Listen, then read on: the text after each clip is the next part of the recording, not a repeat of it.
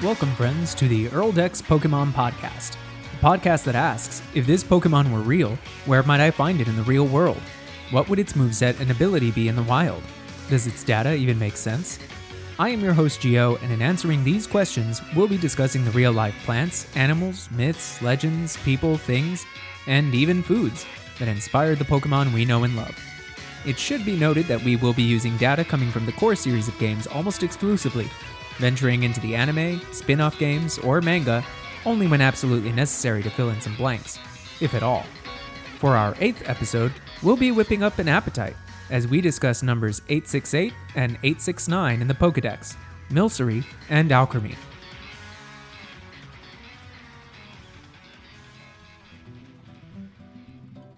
There is an established tradition of food-based Pokemon that arguably began with Farfetch'd and Execute in Generation 1, the first of which fights with leek stalks, and was hunted into near extinction because it tastes so good, and the latter being a sentient half-dozen of eggs. But food-based Pokemon truly gained infamy in Generation 5 with the debut of Vanillite, an ice cream cone Pokemon. While Vanillite generated a lot of backlash at the time that Game Freak or Nintendo had run out of ideas, not only has this proved not to be the case with some truly wonderful designs in Generation 6 and onwards, but Vanillite also heralded the arrival of several more explicitly food-based Pokemon, like Milcery and Alcremie. Since Generation 1, there have also been several new evolution methods introduced, with Milcery and Alcremie having one of the strangest and perhaps most fun evolution methods.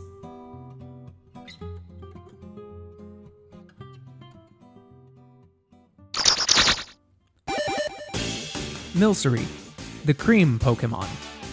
This Pokemon was born from sweet-smelling particles in the air. They say that any patisserie visited by Milcery is guaranteed success and good fortune. Its body is made of cream.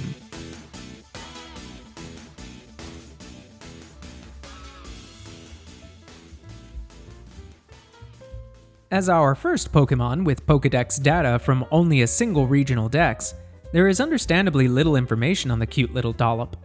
But there's no getting around that unlike Vanillish or other food-based Pokemon that merely look like popular dishes, Milcery is literally made of cream, and seems to have originally formed from sweet-smelling particles in the air.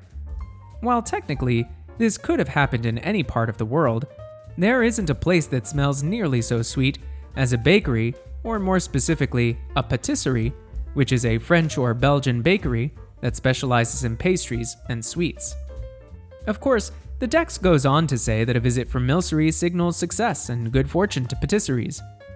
Reading between the lines, it seems possible that this would be less about patisseries being favored by good fortune from the visiting Milcery, and more that the air is so saturated with sweets that the conditions for Milcery to spontaneously form are favorable. One wonders then, if Milcery hatched from Pokemon eggs are progressively less or more sweet through each successive generation. After all, Milcery's body is, again, literally made of cream. Would it be possible to breed sweeter Milcery than could possibly be formed naturally? As a seemingly entirely man-made Pokemon, Milcery isn't overly burdened by real-world implications, leaving the mechanics and practicalities of its existence almost entirely to our collective imaginations. Despite Milcery's nebulous biological situation, we of course have the same few practical points of data we have for any other Pokemon. Milcery is only 8 inches 20 centimeters tall, and weighs 0.7 pounds 0.3 kilograms, so there's enough Milcery to fill about half a cup, perfect for use in many baking recipes. Milcery are also uniformly female, meaning that essentially any breeding pair involving Milcery or its evolution Alcremie will result in a Milcery, since Pokemon eggs always contain the same species as the mother. After that, the only thing left to say is that Milcery has a very peculiar method of evolution. While holding or not holding a sweet, it must be spun at a certain time of day. The sweet held, the direction spun, the length of time spun, and the time of day this is done all have an effect on which form of Alcremie Milcery will evolve into.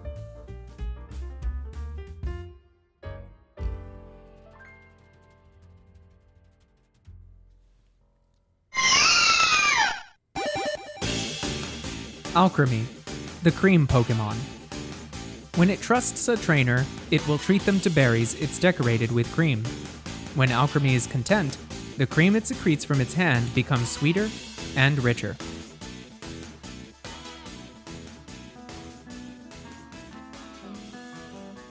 While Alcremie has 63 different forms sorted into 9 categories with their own dex entries, it is clear by those entries that only one form can be thought of as the true form of Alcremie, the vanilla cream form. It is there where we get essentially all the information we presently have on Alcremie, which is that Alcremie isn't just made of cream and sweets, it continues to produce more sweets. An Alcremie that trusts its trainer will produce berries decorated in what would appear to be its own cream. And the happier the Alcremie is, the sweeter and richer the cream is that it secretes from its hands. While Alcremie is clearly nothing like any biological creature that exists in real life, it is fairly clear that Alcremie has a symbiotic relationship with humans, even if we were never to capture and train them as Pokemon companions. We provide them with safety and security, and they provide us with sweets. While having constant access to a steady supply of sweets sounds appealing, I personally have a hard time getting past the part where it's secreted by a creature that is literally a living dessert. Alcremie does gain a bit of mass during evolution, as it shoots up to a whopping 1 foot, 0.3 meters tall, and weighs in at a hefty 1.1 pound, or half a kilogram. With such a small stature, it's good to know that an Alcremie producing sweets for its trainer could only produce so much given its size, or else we'd have an epidemic of problematically plump Pokemon trainers on our hands. However, Alcremie isn't content to have 63 different forms. It is also native to the Galar region, home of the Gigantamax phenomenon.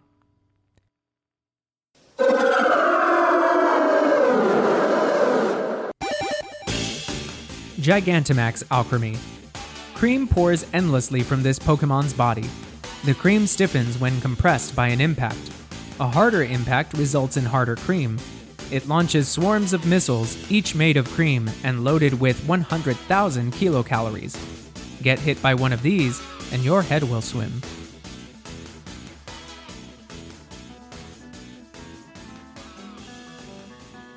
Gigantamax Alcremie is a diabetic's nightmare. Almost pure sugary cake stacked 98 feet, 30 meters high, which is almost exactly the same height as the Christ the Redeemer statue in Rio de Janeiro, Brazil. However, we do get one new bit of information from its Gigantamax dex entry.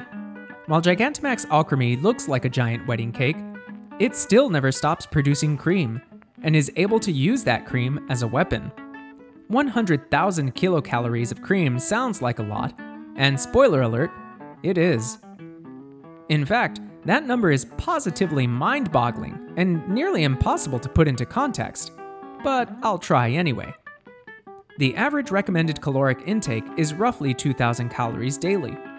However, in one of the most incredible displays of eating prowess, Joey Chestnut ate 68 hot dogs in 10 minutes in 2012 at Nathan's famous 4th of July International Eating Contest.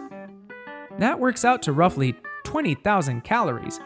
That is a lot of food most people couldn't eat in a day, maybe even a week, let alone a single 10-minute sitting.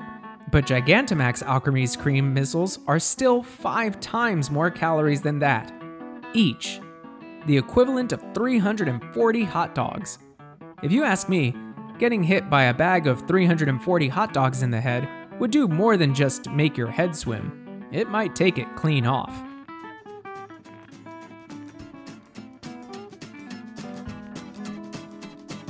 Alright, so between Milcery, Alcremie, and Gigantamax Alcremie, we have 3 basic influences to track.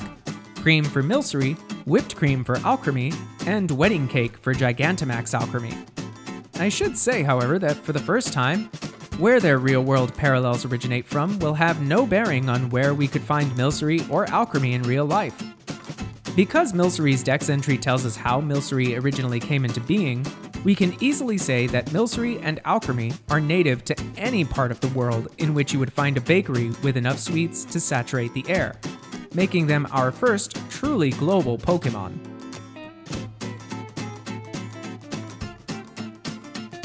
If there's one thing humanity has in common, it's a sweet tooth. It really is difficult to track down the first instance of most traditional sweets, simply because we've been doing it for so long, and cream is no exception. In fact, it is widely believed that cream came around pretty much as soon as we got around to domesticating cows in the Neolithic era.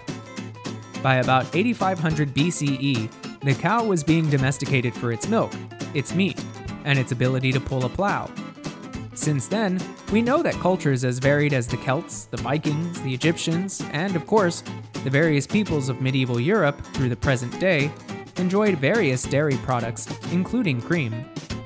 It should be noted that cream can also be produced from whey, though besides having a lower fat content, whey cream is saltier, tangier, and has a more distinct cheese-like taste to it.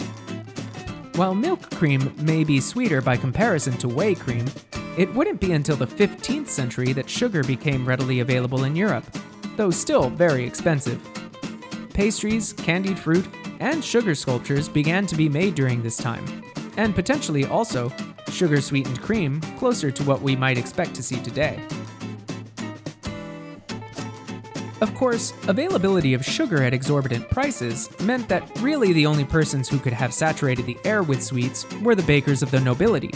And indeed, King Louis XIV's celebrations were the stuff of legends in this regard, with the banquet at Château de Chantilly in April of 1671 being a banquet of especial magnificence.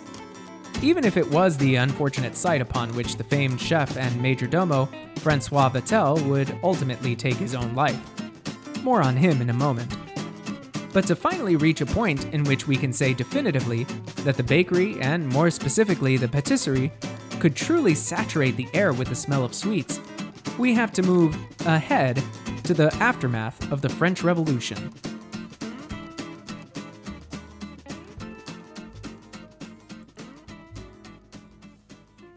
Following the fall of the French monarchy, the new bourgeoisie that replaced them of course wanted a taste of the finer things, which of course included sweets and pastries.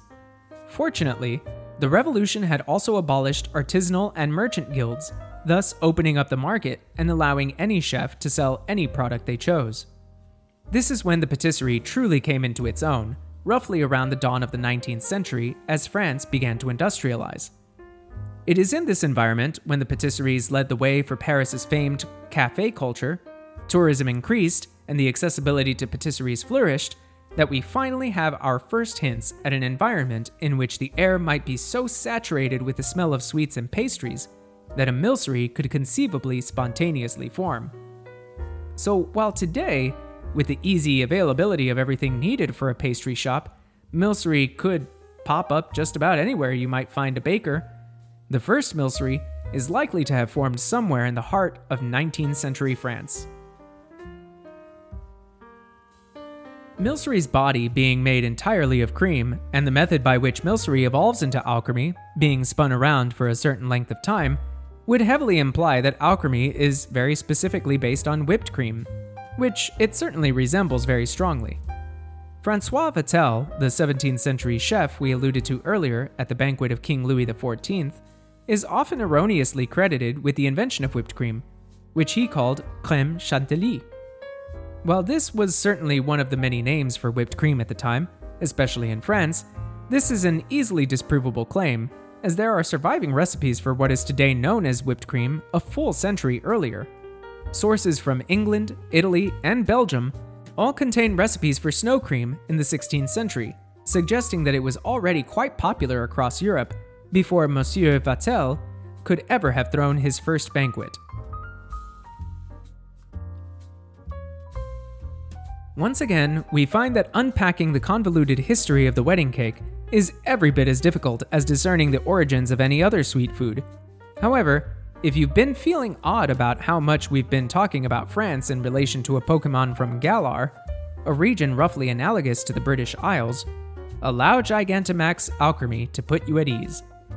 While various kinds of baked goods we could call wedding cake have been eaten as far back as the ancient Greeks, it wasn't until the 17th century that two pastries called a bride cake and a groom cake became commonplace in Yorkshire. Of course, as we noted earlier, it wouldn't be until the 19th century that sugar would become cheap and abundant enough to make it a staple among the commons. In fact, food historians seem to agree that the modern wedding cake's true coming out party was at the wedding of Queen Victoria and Prince Albert in 1840, which featured the purest of white icing, henceforth known as royal icing. It measured 9 feet in circumference and featured sculptures of Britannia looking upon the royal couple's marriage vows, among various other fanciful bits of imagery. This popularized the familiar tiered wedding cake we know today, and they've only gotten more ridiculous and varied since then. When the recently departed Queen Elizabeth II married Prince Philip in 1947, the official wedding cake was 9 feet tall and weighed over 500 pounds. Given that, we can only imagine how incredibly heavy Gigantamax Alcremie must be.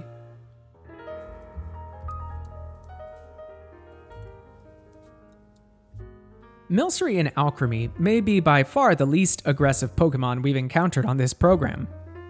And to really illustrate that they are lovers, not fighters, only 3 out of the 13 moves they can learn naturally actually deal any direct damage at all.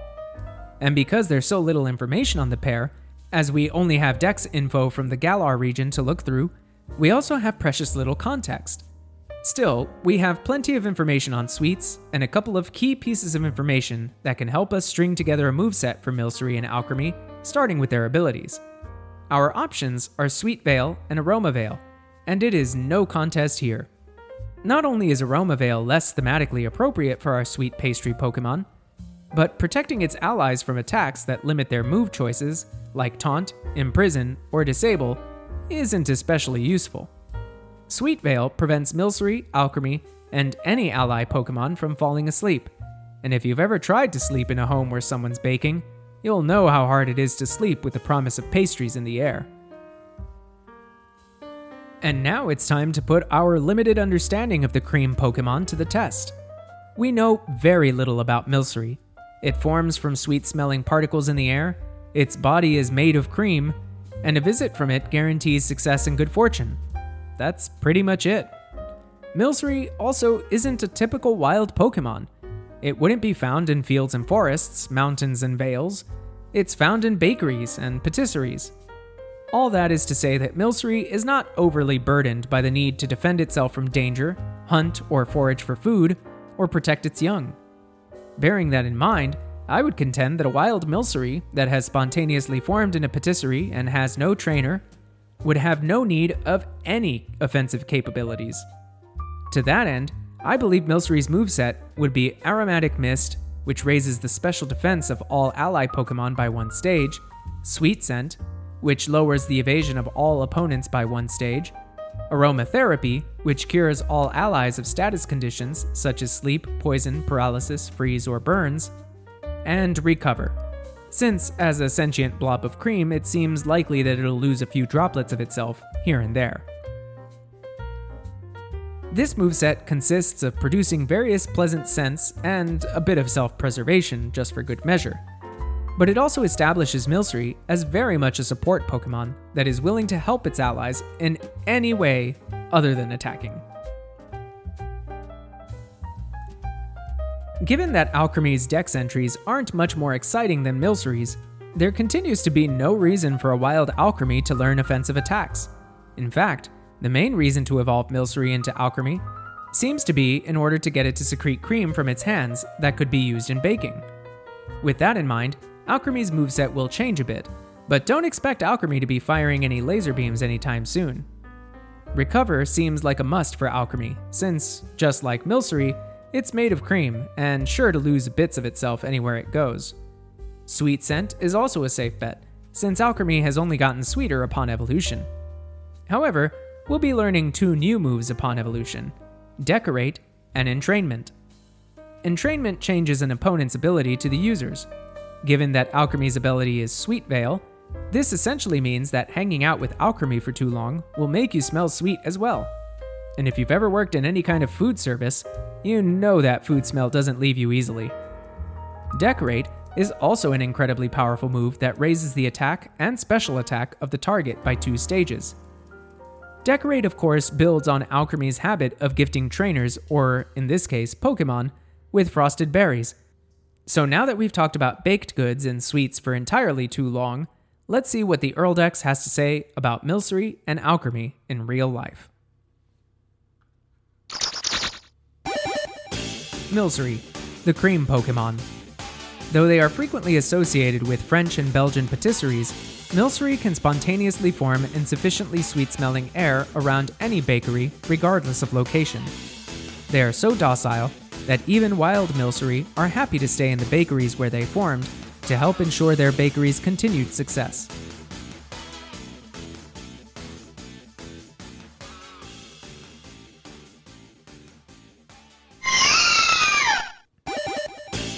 Alcremie, the cream Pokemon. There have been 63 different forms of Alcremie discovered so far, as bakers have learned of Milcery's peculiar evolution method. Many Milcery are evolved as quickly as possible, so that Alcremie can provide them with fresh sweet cream and frosted berries.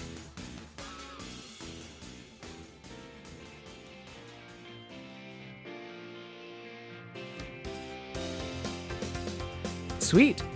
With that, we have concluded our exploration of sweet creams and pastries, as well as Milcery and Alcremie. 18 down, at least 910 to go.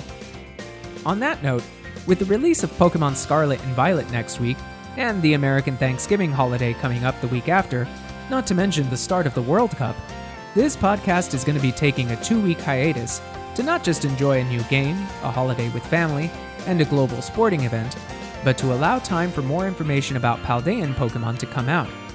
A large portion of our show hinges on Pokédex data, and surprisingly, that still hasn't been leaked at the time of writing. So while I had wanted to have our first Paldean Pokemon entry out on the day of launch, I'd rather give us all 2 weeks to play the game ourselves and come back with an up-to-the-minute episode, rather than put out an episode that would become immediately outdated if any of the potential leaks were wrong. So on that note, thank you so much for listening. I have been your host Gio, and 2 weeks from now, we celebrate a new generation of Pokemon as we venture into the Paldean region to discuss 3 completely new Pokemon, Fuecoco, and whatever its evolutions turn out to be called. See you then!